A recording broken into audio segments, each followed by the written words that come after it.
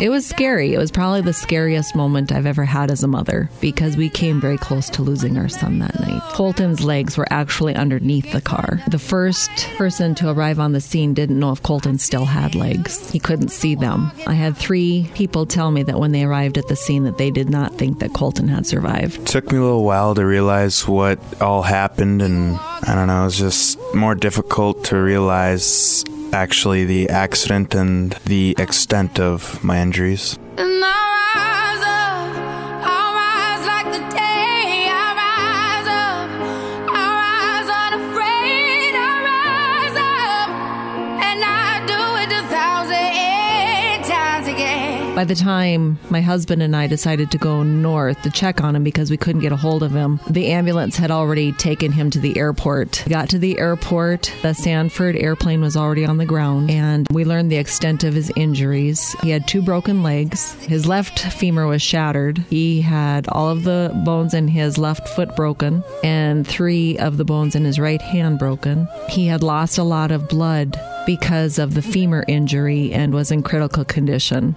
They stabilized him, moved him to the Sanford plane, and he was flown to Fargo Sanford. He had 6 hours of surgery that day while they just tried to stabilize his most critical wounds. I was in shock, and I was only concerned with my son, that he was still alive. I wasn't even comprehending, and my husband looked at me and said, he broke both of his legs and both of his arms. You know, this is going to be a long recovery. And he stayed 21 days between the pediatric ICU and the children's hospital. Then he was moved to a nursing home in Jamestown. And I rise like the day. I rise unafraid. I rise up, and I do it 1,000 times again.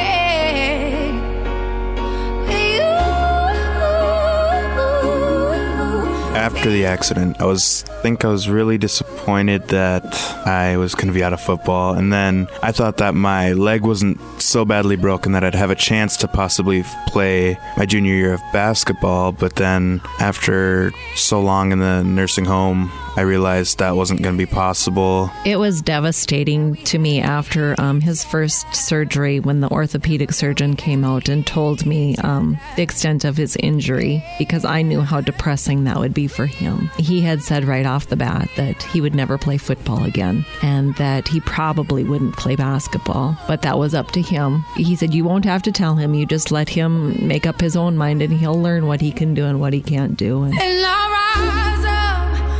rise like the day.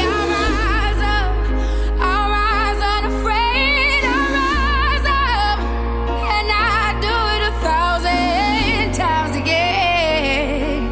And so now, after a year, I'm getting back into basketball shape, and I'm going to be playing basketball for my senior year. The staff was incredible, especially the nursing staff, whom when we were in the pediatric ICU, he had a nurse with him 24 hours a day, and I stayed most of those days. When you're in the room with a nurse for 12 hours, you get to know a lot about them, and they get to know a lot about you. There are a few that we still keep in contact with, just because they're amazing people. The level of care they give is just incredible. The love they put into their jobs and their patients, I can't imagine the difficulty of what they go through, because not every story comes out like Colton's story. Colton is a success. He can do anything he sets his mind to. It's just amazing to me where he has come in a year from what he's been through is nothing short of a miracle. I'm so thankful that Sanford Children's Hospital is in our region just for that level of care. Through a traumatic experience, there were so many blessings.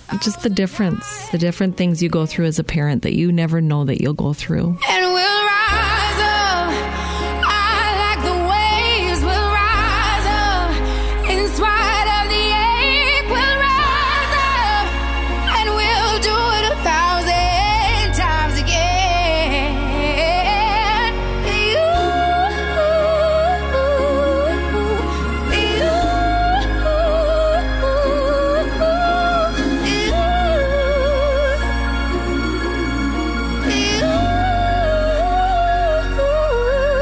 That is part of faith, knowing that the right people will be in the right place, because those doctors and nurses are not there by accident. They all have a purpose and a reason for being there. There are not enough words of thanks for what they do. It's one of those things, the services are there and you don't realize how wonderful they are until you need them.